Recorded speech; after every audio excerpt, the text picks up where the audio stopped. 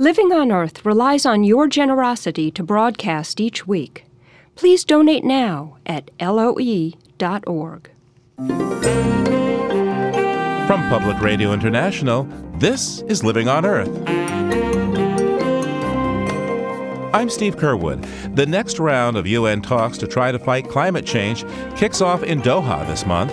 Superstorm Sandy may add a new urgency, and perhaps the way we build and live in our cities could be part of the solution. I believe that walkable urbanism, the building of great walkable places, will be the number one way we're going to address climate change. Also, the problems biologists face trying to track down the animals they research, especially when they're well camouflaged. Like when you see them in the field, you have to look really hard to make sure that this is not a twig. And they stay still so perfectly that you'd have to wait to see them move and really realize there's a lizard there. We'll have lizards and a lot more this week on Living on Earth. Stick around.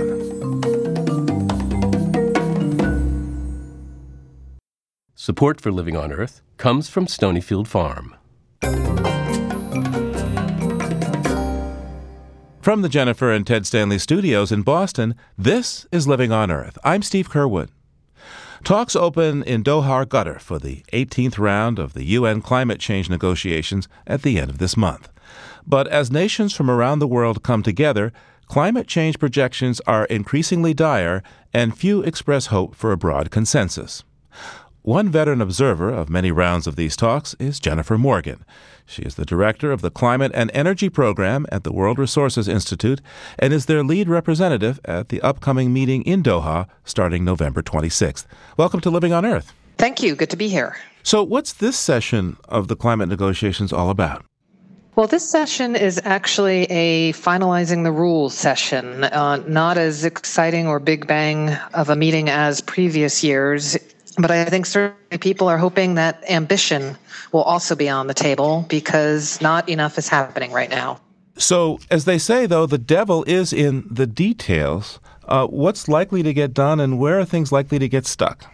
So in the details, you have, number one, the Kyoto Protocol. Kyoto is important because it has institutions that people care about. It has a carbon market. It has a fund for developing countries. And those things need to stay and be part of a bigger package in a couple of years. And countries like the EU and Australia are ready to move forward with the Kyoto Protocol, but they have to decide how long does the Kyoto Protocol last? That's one big detail. Or, for example, within the finance side of things, the Fast Start finance countries have pledged money for up to this year. What happens after that? That's less of a detail and more of a fundamental thing. Is there new money on the table for developing countries to deal with the impacts of climate change? Back in 2009, President Obama, other world leaders agreed on this Green Climate Fund, which, promised $100 billion a year in financial aid to developing countries. The world economy is still pretty sluggish. What's happening with the Green Climate Fund? You indicated it's coming to the end of its first round of cash.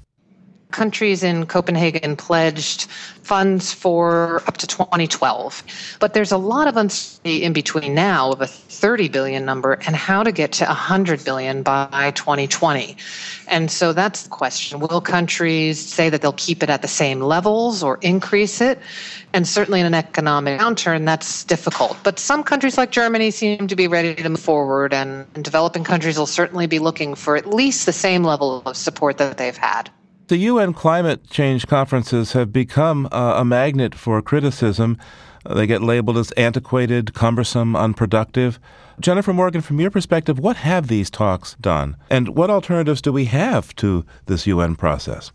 Well, I think the talks have brought countries together and set a long-term goal of staying below 2 degrees temperature rise. I don't think that would have happened without the United Nations.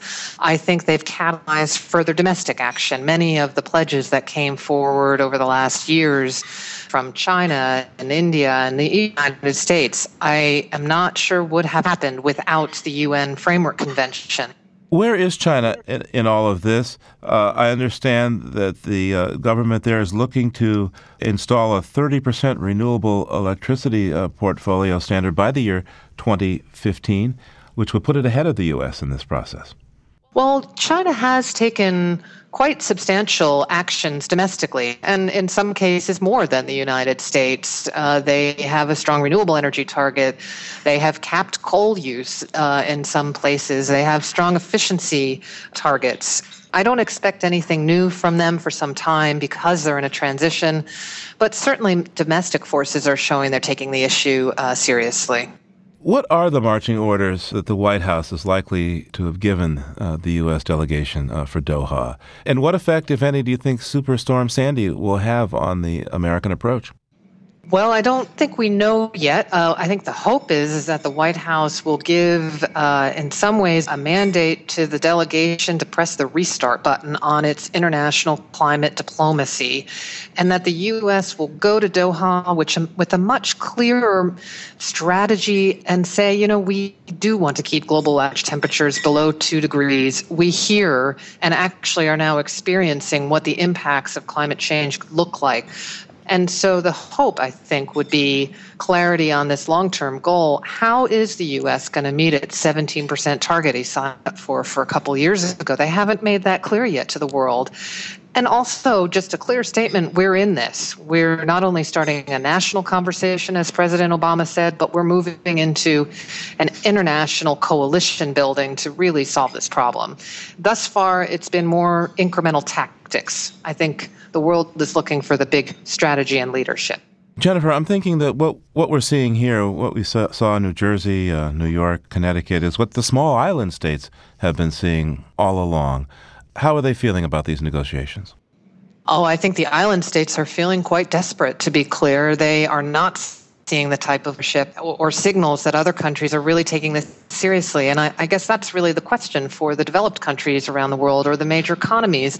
Will they start acting more like the island nations now? Will they understand more what's at stake and be willing to take the political risk that it needs to get this job done? Because otherwise, those island nations and many areas, low-lying areas around the world, will have a short future. Jennifer Morgan is director of the Climate and Energy Program at the World Resources Institute in Washington. Thanks for talking with us, Jennifer. Thank you.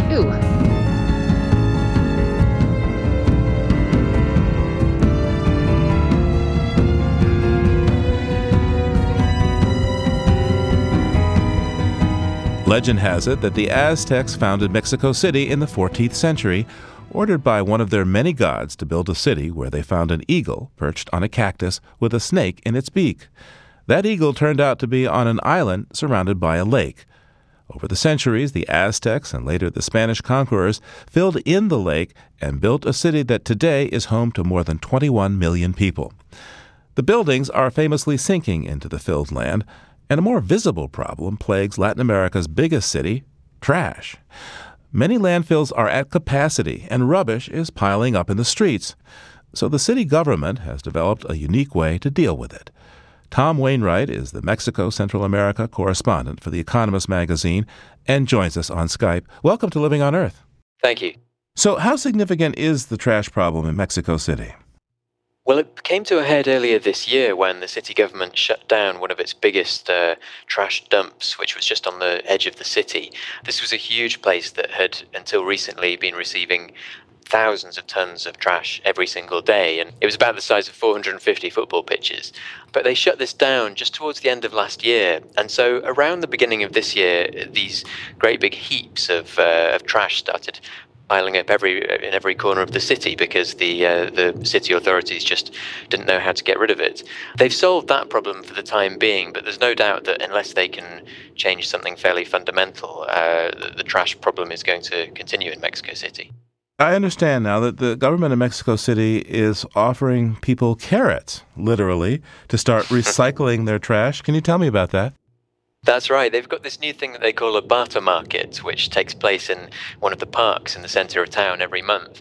And you can go along with your recyclable trash, so your glass, your metal, your paper, your plastic, all of this stuff. And you hand it in, and in return they give you what they call green points or green tokens. And with those tokens you can buy, as you say, vegetables, fruit, plants, all kinds of things in return for your rubbish. So people are going along with their weekly household waste and going home with a bag full of vegetables to have for lunch. So how much food has been exchanged for trash so far? So far, they've got through about 140 tons worth of trash, which is a small proportion of the amount that the city produces every day. But nonetheless, they've got rid of all this rubbish, and they've swapped it for about 60 tons of fruit and vegetables. And once the government has all this trash, what do they do with it?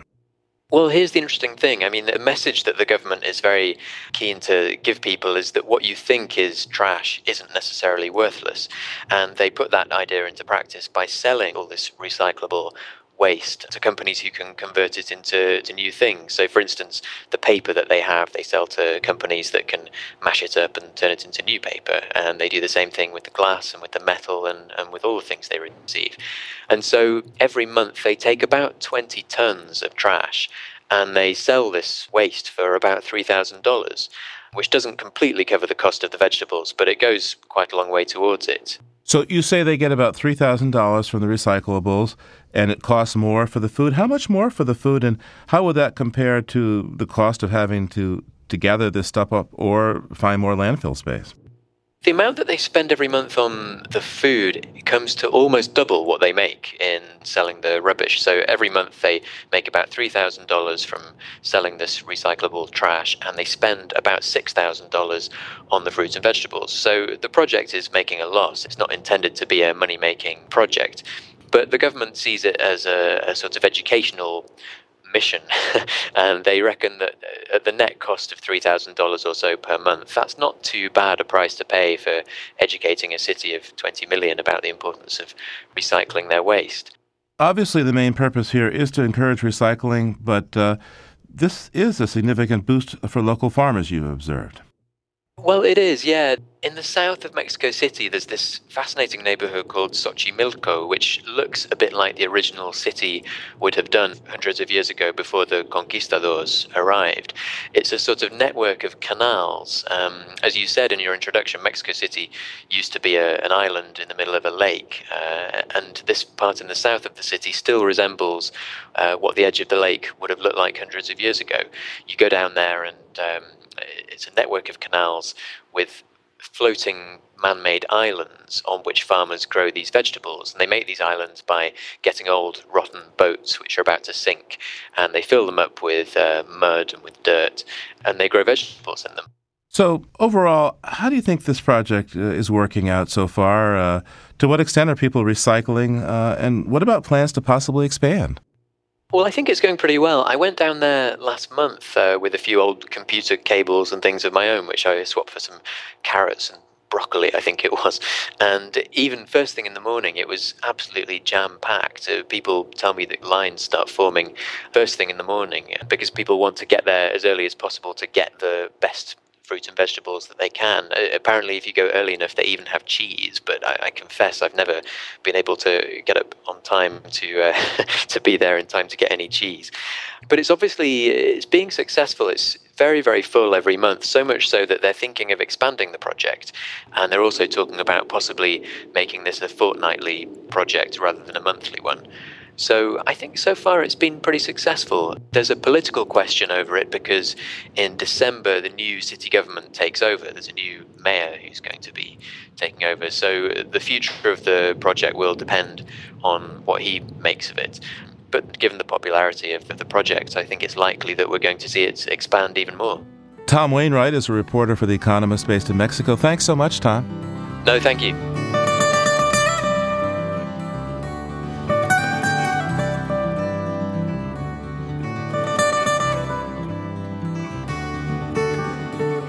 Just ahead, some old and new ideas to solve the problem of paying for public transportation. Stay tuned to Living on Earth. It's Living on Earth. I'm Steve Kerwood. As more and more people move into walkable city centers, public transit ridership is on the rise and under stress. Nowhere is the trend more stark than Boston, home of the nation's first subway system. This morning I was on the 6 a.m. Heath Street train, and there was a broken down car ahead of us, and we had to get off of 3 different trains and back on, and everyone on the train was late for work. They did a lot of service cuts recently. I feel like they're just short on people or something. I don't know, but it's definitely been way worse than I've experienced in the past few years. I actually waited last week for like half an hour for the B line, I think. I saw a bunch of other trains go by, and then mine came, and it was so full. I just had to wait for the next one, and then the next one was even still pretty full, but I just squeezed my way on, shoved my way on. Despite the boom in ridership and a recent fare hike, the Massachusetts Bay Transportation Authority is in deep financial trouble, with some routes strained to the breaking point. The combination of debt, operating deficits, long-deferred maintenance, and growing ridership looks like an intractable problem, especially with government's budgets squeezed. But there is a way to finance operations and expansion that taps the profits that transit can bring to business, according to Christopher Lineberger, a George Washington University transportation researcher. He says, think of transit attached to walkable districts as a means of sustainable economic development that then helps pay the transit tab and fights climate change. Transportation, whether it be roads or rail transit or bike lanes, have always been subsidized. The airlines have been around 100 years, and the net profit the airlines have made in that 100 years is zero. The few good years get offset by crushing losses. The question is who pays? We have a situation where the federal government is not going to play its historic role funding a significant amount of mass transit. The state governments are in the same situation, so where does that money come from? And I'm suggesting, and Locus is suggesting, and a lot of developers are suggesting, that we need to learn from how we used to build our transit systems 100 years ago. That this country 100 years ago had the finest rail transit system on the planet, and the vast majority of it was paid for by real estate developers. And it's not as if the economics were different then than now. Those rail transit systems, those trolleys, those subways in New York, lost money. So why did developers build them? They built them to get their customers out to their land. So their land profits subsidized the rail transit.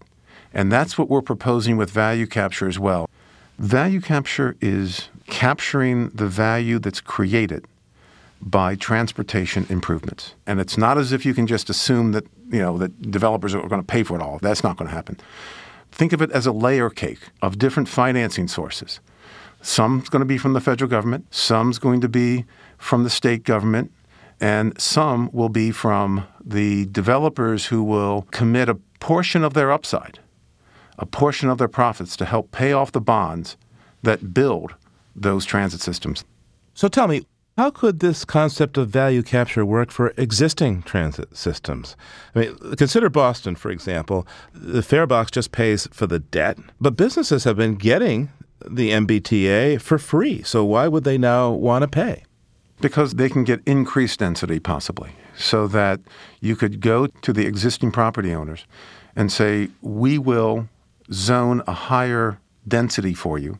In exchange, we want a piece of that upside to help pay for either the operations of or the capital improvements of the rail system.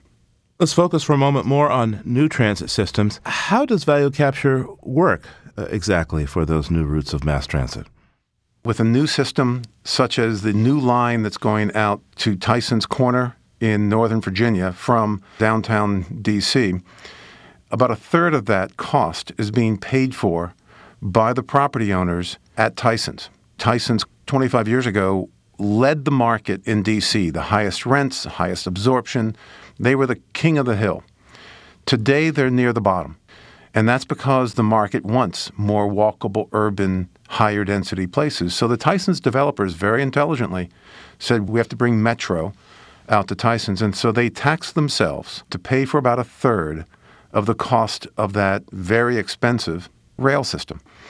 Another way is the New York Avenue Metro station in D.C. A bunch of developers got together and said, we'd like to build a station. And we so need this station that we're willing to pony up, again, about a third of the cost. And they put the money up front. And I've talked to one of them recently, and he said it was the best investment he's ever made because that money and that Metro station increased the value of his land so much that he made a phenomenal return on that investment. What about Boston? Boston wants to extend its Green Line from the Leechmere area out into Somerville. How could value capture work for that new route? Well, there's a number of new developments that are being proposed along that Green Line, and there are some very substantial developers that are proposing it. They, too, could help pay for the stations, and they could also cut a deal with the MBTA to maybe share a piece of their financial upside to help pay for the operations. Because with transit, you've got both the issue of capital costs and operating costs. Most systems, the operating costs are not even covered by the fare box, and then you have to find separate sources of funding to pay for the capital costs. And that's just the way it is, so we have to deal with that. What's the formula for having this economic success? If you bring a transit line to a certain place, what needs to be there to get the development that you say can happen, and how critical is walkability? Walkability is driving this. Walkable urban places have a significant price premium over drivable suburban, and so much so that the variability in economic performance, about 2/3 of it is explained by how walkable it is. It's a major economic driver. The other two, by the way, happen to be job density and workforce education level, how many people have their college degrees. That explains over 90% of the reason why these walkable urban places perform so well economically. How does Boston move forward? What do you recommend? Think of it as a baseball team. Think of it as the Boston Red Sox. And the infielders are the walkable urban places, whether they be in the suburbs or in the city. The outfielders are, the 128 drivable suburban places. They're both important, but you have pent-up demand for more walkable urban places, and the market wants a lot of those to be in the suburbs. The center city's growing, and the suburbs are not just not growing, they may be shrinking. The market would love to have those nodes of energy out in the suburbs as well, and right now in Boston, it's illegal to build high-density walkable urban places around your subway stations and around your commuter rail lines. And oh, by the way, I believe that walkable urbanism, the building of great walkable places, will be the number one way we're going to address climate change. You may remember 2 years ago, it was legal in Washington to talk about climate change, but 99% of the discussion was about supply efficiency. Very important topic as far as renewables, as far as increased efficiency of our cars. But the other side is demand mitigation, providing places to live that by their very nature do not require the burning of fossil fuels. We've known for a long time that of climate change gases, about 75% of them are generated by either buildings or the transportation systems we use to get between our buildings.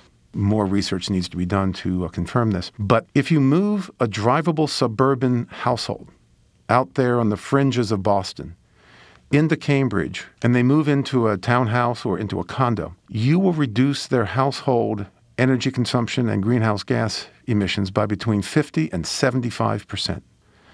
So with that huge reduction in the built environment, this could conceivably be the number one way we're going to address climate change.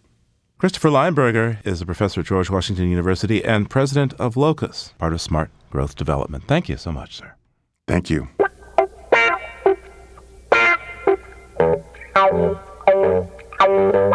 Just ahead, how function creates form, at least among lizards. But first, this note on emerging science from Annabelle Ford. The peacock mantis shrimp can grow up to 7 inches and is brightly polka-dotted. And while the shrimp doesn't seem particularly intimidating, researchers have discovered that it packs a surprising punch. Scientists at the University of California, Riverside clocked the speed of the shrimp's bright orange club-like arm at 50 miles per hour underwater. That's the fastest punch for any living animal on record. It can crush its prey with a force greater than 1,000 times its own weight and break through exoskeletons of crabs and other crustaceans known for their impact-resistant shells. The super strong shrimp even needs to be housed in special quarters in the lab, since its fist could break through a standard aquarium tank. The key to the peacock mantis shrimp's power is threefold. The arm's top layer is composed of high mineral concentration and is reinforced by a shock-absorbing web of fibers underneath. A third layer of fibers encapsulates the entire club, keeping it intact during hits. These layers create an incredibly strong, resilient, and lightweight weapon. Researchers plan on copying the shrimp's design to improve military armor. Soldiers currently lug about 30 pounds of protective equipment with them. Scientists hope to reduce that weight by 2/3 and increase the gear's durability. It's said that size doesn't matter. Well, the peacock mantis shrimp is living proof that a small arm can bring big changes to a weighty problem. That's this week's Note on Emerging Science. I'm Annabelle Ford. One of the most powerful pieces of evidence that helped Charles Darwin formulate his theory of evolution was the way species changed when isolated on different islands. In Darwin's case, it was finches. But as Ari Daniel Shapiro reports, the same kinds of changes can be found among species of lizards in different parts of the Americas. Rosario Castañeda can't get her 1-gallon jar to open. Do you want me to help? Yeah, please. The lid won't budge. Oh, boy. Until finally, the jar is brimming with ethanol, and submerged in that preservative are half a dozen lizards the size of turkey basters. They're called anoles. And in this story, we're going to use anoles to talk about ecomorphology. That is, the relationship between how organisms use their environment and the way their bodies have evolved. Let's get one of these out. Castañeda, an evolutionary biologist here at Harvard's Museum of Comparative Zoology, uses a pair of long tweezers to pull an anole out of the ethanol. She has the preserved anole by the belly. The lizard's a dark chocolate brown. It came all the way from Cuba, where it lived up in the forest canopy. They can actually move into really small branches, proportional to their body sizes. The other thing is that they have, with these really large heads, they eat larger prey and harder prey as well. Like what? Beetles. Things are a little bit crunchier. This anole belongs to a species called Anolis equestris. Then Castañeda pops open a much smaller jar, which contains Anolis occultus from Puerto Rico. It's tiny, about the size of a twig, which is no coincidence. Occultus lives on small twigs, and they're masters of camouflage. When you see them in the field, you have to look really hard to make sure that this is not a twig. And they stay still so perfectly that you'd have to wait to see them move and really realize there's a lizard there. Castañeda leads me into the anole collection at the museum. The shelves are filled with jars of anoles of all shapes and sizes. Many of these specimens come from the Caribbean, where you find not just big anoles like equestris in the forest canopy and little ones like occultus clinging to tree twigs, but also mid-sized ones living only on the trunks of trees, and others that split their time, scuttling between the base of the trunk and the forest floor and nowhere else. So you have a huge diversity in what it would look at the beginning as a single habitat. Namely, a single tree. But for an anole, a tree's made up of half a dozen different microhabitats, and the various types of anoles have adapted accordingly, over and over again.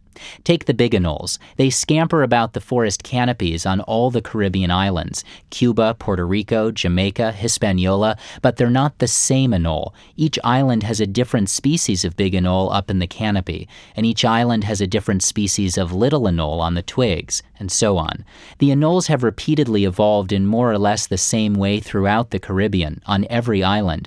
It's an example of ecomorphology. Again, that's where a variety of habitats reliably produce the same spectrum of body shapes. Castañeda studies anoles in South America. She's looking for a pattern, maybe one that's similar to the Caribbean. The first step was establishing who's related to who, so she set out to collect anole DNA. She always collected at night. Unlike in the Caribbean, where you can't help but see lizards. Lizards everywhere. In South America, there are far fewer. During the day, you'll hardly see them. So it would be easier to go at night because at night they sleep over leaves. So when you flash them with the light, they look whitish over the background of the green leaf. Then she moves a little loop on the end of a fishing rod into position. Then you'll pass the loop around the head of the lizard, and then you'll grab your lizard. Through the DNA work, Castañeda's found that within each species of anole in South America, there can be a lot of physical variation. Variations in size and number of scales and coloration. Now she's moved on to measuring the anoles, the length of their bodies and their legs, for example. She'll try to match those characteristics with their habitats and see if there's any evidence for ecomorphology. But already things look different than the Caribbean. She's found South American anoles living near water or on boulders and rocks, and they don't match anything that's been reported before. Even the ones living in the trees look different. Species that you would expect would have longer tails, they have shorter tails, or things like that. Any one of a number of reasons could have steered anole evolution in a different direction on the South American mainland. Maybe the snakes and birds snacking on the anoles attack differently, or maybe the habitats are just plain different. Castañeda spends half her time working her way through this puzzle. The rest of the time, she earns her keep as a fellow for the Encyclopedia of Life, a website that devotes a separate webpage to every creature on the planet, and it supports this series, by the way.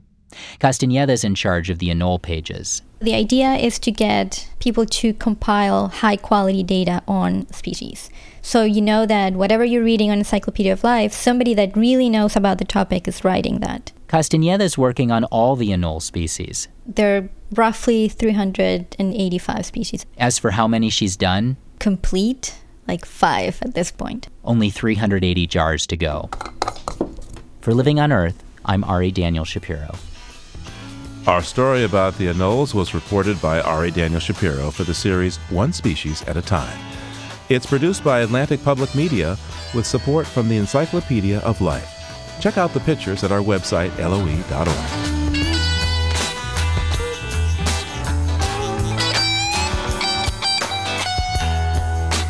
Coming up, some stellar words of advice for President Obama in his second term from Neil deGrasse Tyson. Keep listening to Living on Earth. Funding for Living on Earth comes from the Grantham Foundation for the Protection of the Environment, supporting strategic communications and collaboration in solving the world's most pressing environmental problems. The Gordon and Betty Moore Foundation, the Candida Fund, furthering the values that contribute to a healthy planet, and Gilman Ordway for coverage of conservation and environmental change. This is PRI, Public Radio International. It's Living on Earth. I'm Steve Curwood.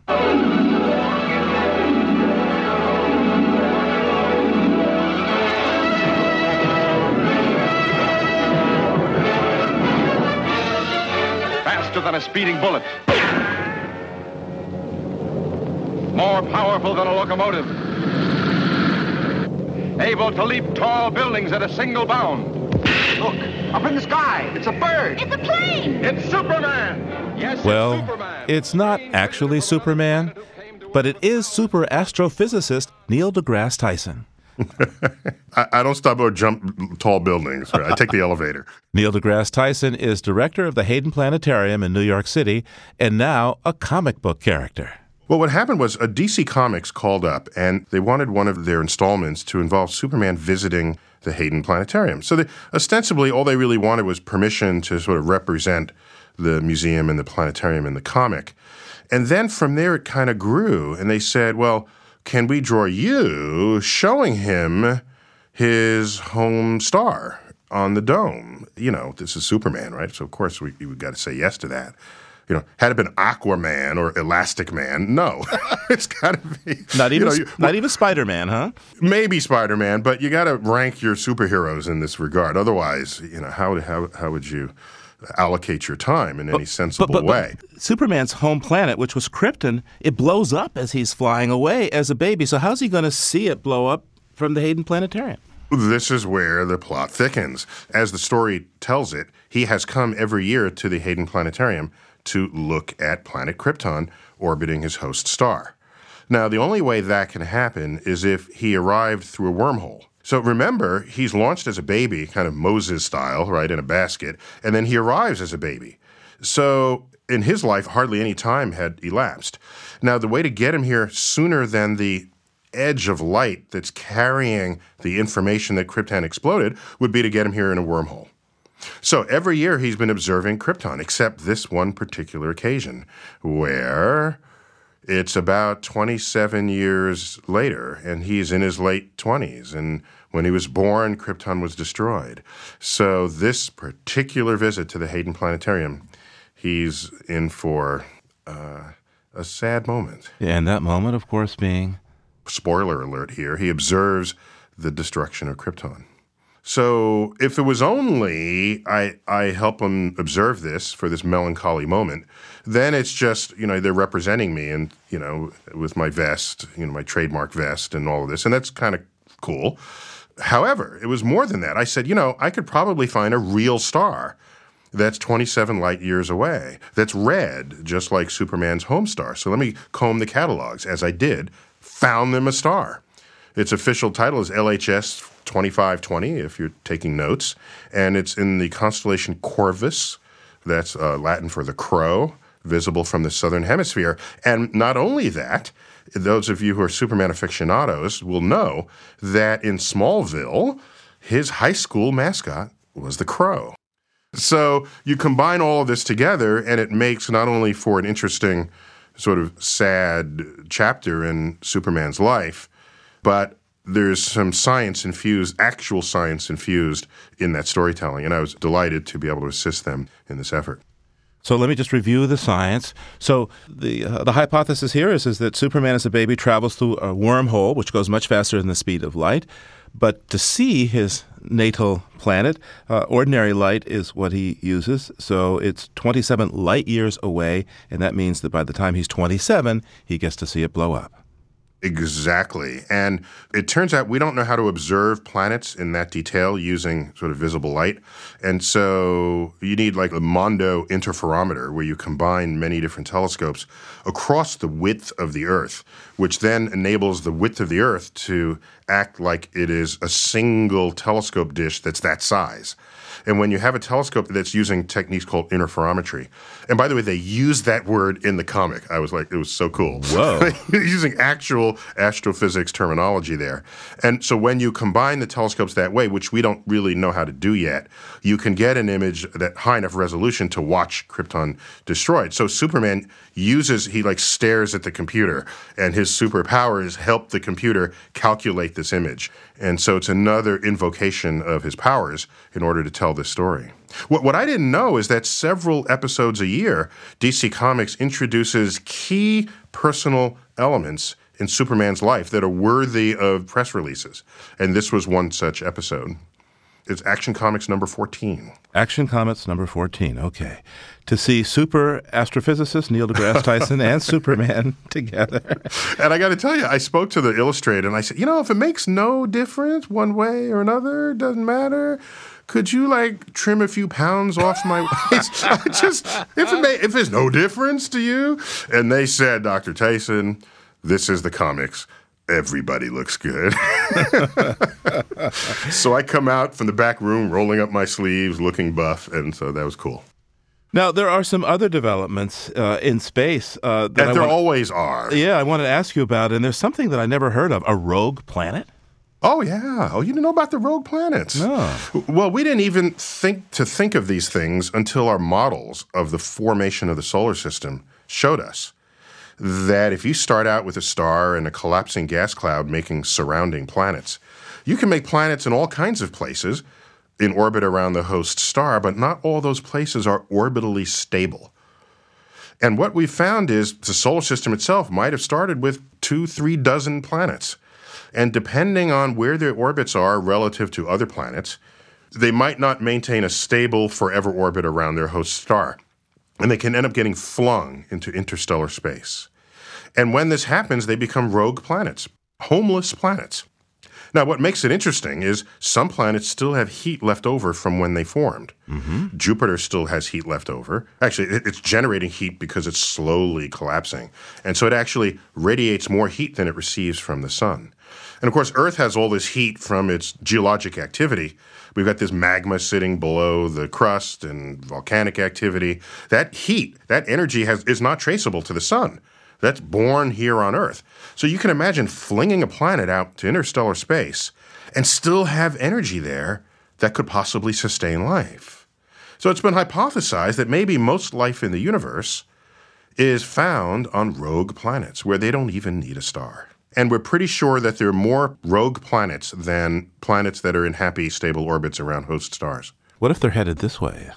Sure, but space is really empty, and so you're worried that one is going to be on a collision course with Earth. I suppose in principle that's possible, but the sun's gravity and Jupiter's gravity is so much greater than Earth's gravity that they're going to do most of the redirecting of what goes on and what comes near the solar system. So we have our big brother protectors out there in the schoolyard. Make sure the rogue planets don't mess with us. That's the bully planets coming through. Now, there's something else out there that has astrophysicists excited. There's a super hot gas cloud headed for a black hole. What does that mean, and what's likely to happen? Well, black holes are only rendered visible in the galaxy and in the rest of the universe because they're black, right? So how do you even know they're there? And one way we detect them is they dine upon anything that comes too close. It could be gas clouds. It could be entire stars. In fact, one of the sort of the classical ways to detect a black hole is the black hole used to be a star, a full red-blooded star that died, and the black hole is its death state, and it was in orbit around another star, which is still alive. And stars in their later stages get big and fat. They become red giants. And their outer layers would then become flayed by the black hole that's in orbit around it. And it's the descent of this gas down to the center of the black hole that ends up getting heated and radiates profusely at very high temperatures, so high that it's radiating ultraviolet and X-rays. And so the very first black holes ever discovered were discovered with X-ray telescopes. Oh. It's a whole different window to what's going on in the universe if you put on X-ray eyes. And so if you know in advance that a gas cloud is approaching a black hole, then get ready for the fireworks, because it's going to be a scrumptious meal for the black hole soon to come. Tell me more about this black hole. Isn't this now in the Milky Way? And if so, what might we be able to see? What we're bracing for is at the point a black hole eats anything, typically it is revealed by what this stuff does, whatever be the material, a gas cloud or even an entire star. As it descends into the black hole, it becomes ferociously hot before it crosses over into the event horizon, where it's gone forever. But just before then, the act of descending into the black hole generates heat, and that heat renders the material visible to an X-ray and ultraviolet telescope. So what you get ready to do is you prepare your X-ray telescopes, line them up, and just watch the fireworks unfold. We won't be able to see anything from our back porch, huh? Oh, you want to see a black hole eat something from your back porch? I'm sorry, can't help you there. I want to bring you a little closer to Earth now, Neil deGrasse Tyson. In the wake of Superstorm Sandy, a lot of people were so impressed by the accuracy of the satellite projections, being able to spot the storm and the path 9 days in advance. But I understand that the satellite that we relied on in that storm was actually a backup. What's going on with the satellite fleet that's up there that seems to be aging? Yeah, so they're aging. A lot of the satellites were launched conceived and then launched in the 70s, 80s, and 90s. Satellites don't live forever. So there's the natural life cycle of satellites. That's not what the concern is. The concern is if the satellites go through their life cycle and you don't have ones to replace them, then what started out as this major effort to monitor the various atmospheric and oceanic conditions on Earth, so you can create accurate weather prediction models. If you're not replacing them at the rate that they were first put up there, then your capacity to monitor Earth fades. So there's an interesting sort of impasse here. Everyone thinks of NASA as these are the people who go into space, and we think of orbiting Earth as space. And so therefore, weather satellites are the purview of NASA. Well, I kind of view the world differently. I think NASA should be an agency that expands a space frontier. All right, go someplace tomorrow that we haven't been today. That's, I think, what NASA should be. And you have other organizations like NOAA, the National Oceanographic and Atmospheric Administration, which they're tasked with monitoring the Earth. All they do now is sort of get the data from these NASA-launched weather satellites, but maybe a whole organization should be tuned and tooled just for this purpose. And that way you let NASA continue to extend a space frontier, re-trick out NOAA, which would be very hard at this point because it's not what they do. They don't build satellites. They don't have labs. They don't have designers and engineers to do this. But if you did, then you'd have an entire agency whose task it is to monitor Earth. And maybe we're long overdue for that. And then, they'll say we need more satellites. And you wouldn't be competing the funding for an Earth satellite with a Mars rover. There'd be separate concerns, which in fact they are.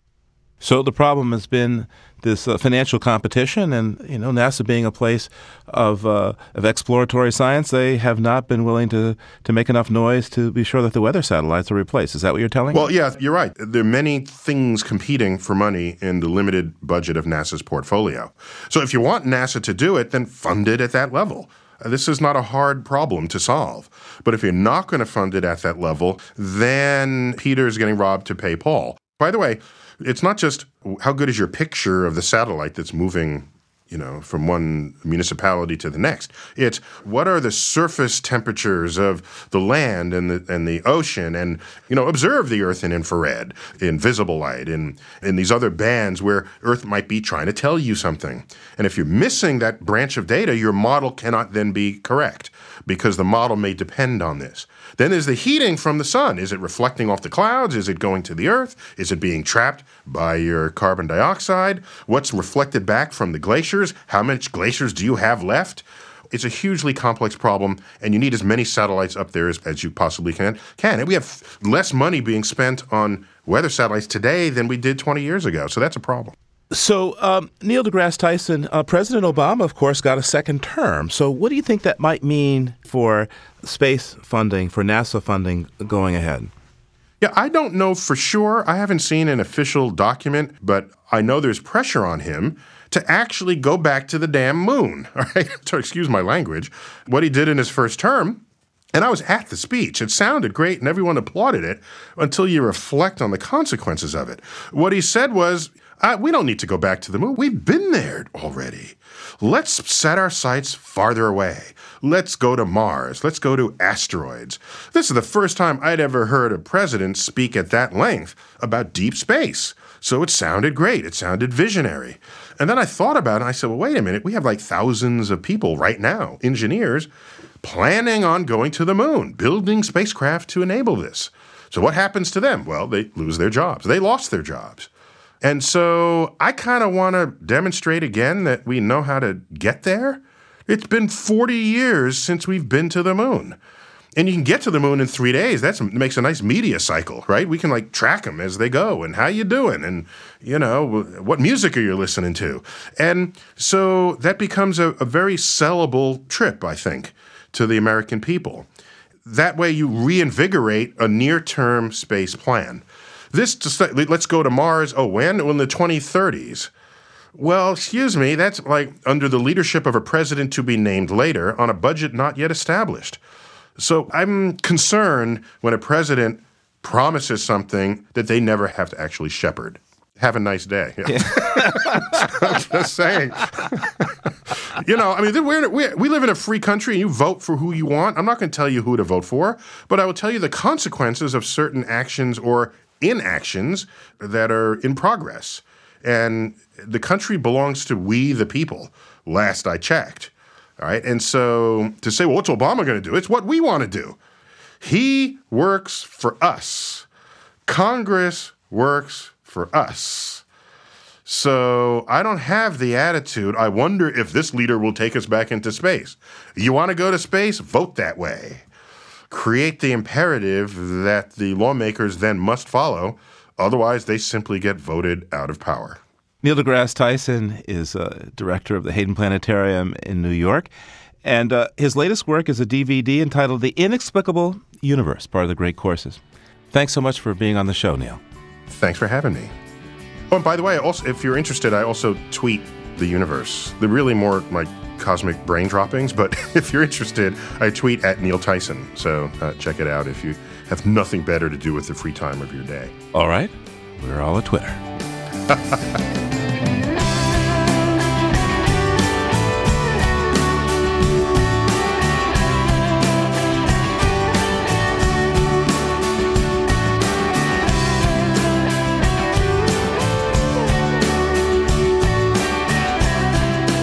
Before this year's Thanksgiving, with its groaning tables and groaning stomachs, has disappeared over the memory horizon, we offer this short poem from writer Rod Clark. Among all his festive preparations, he turned his attention not to food, but to the horizon over his Wisconsin farmhouse. So I asked the guy down at the Sunset Shop, "What do you have in a soft evening cranberry?" We need it for the walk in the woods, 'twixt pie and gravy-blessed bird. And he said, Sorry, sir, we're out of that. But what would you say to a tangerine sun, plunging through pale pumpkin skies to the dark meat of the hills? Rod Clark lives and writes on a small farm in Cambridge, Wisconsin. He's editor and publisher of Rosebud magazine.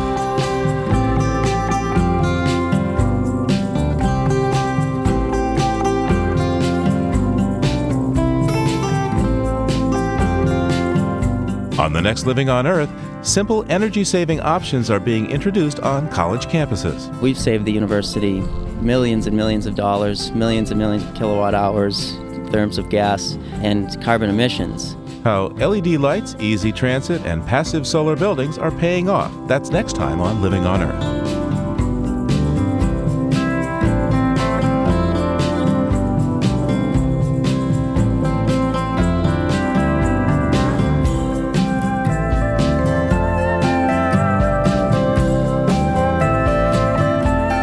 Living on Earth is produced by the World Media Foundation. Bobby Bascom, Emmett Fitzgerald, Helen Palmer, Annie Sneed, James Kerwood, Megan Miner, and Gabriella Romano all helped to make our show. Jeff Turton is our technical director. Allison Lirish-Dean composed our themes. You can find us anytime at LOE.org and check out our Facebook page. It's PRI's Living on Earth. I'm Steve Kerwood. Thanks for listening. Funding for Living on Earth comes from Stonyfield Farm, makers of organic yogurt, smoothies, and more. Stonyfield invites you to just eat organic for a day. Details at justeatorganic.com. Support also comes from you, our listeners, the Go Forward Fund and Pax World Mutual and Exchange Traded Funds, integrating environmental, social, and governance factors into investment analysis and decision-making. On the web at paxworld.com. Pax World for tomorrow. PRI, Public Radio International.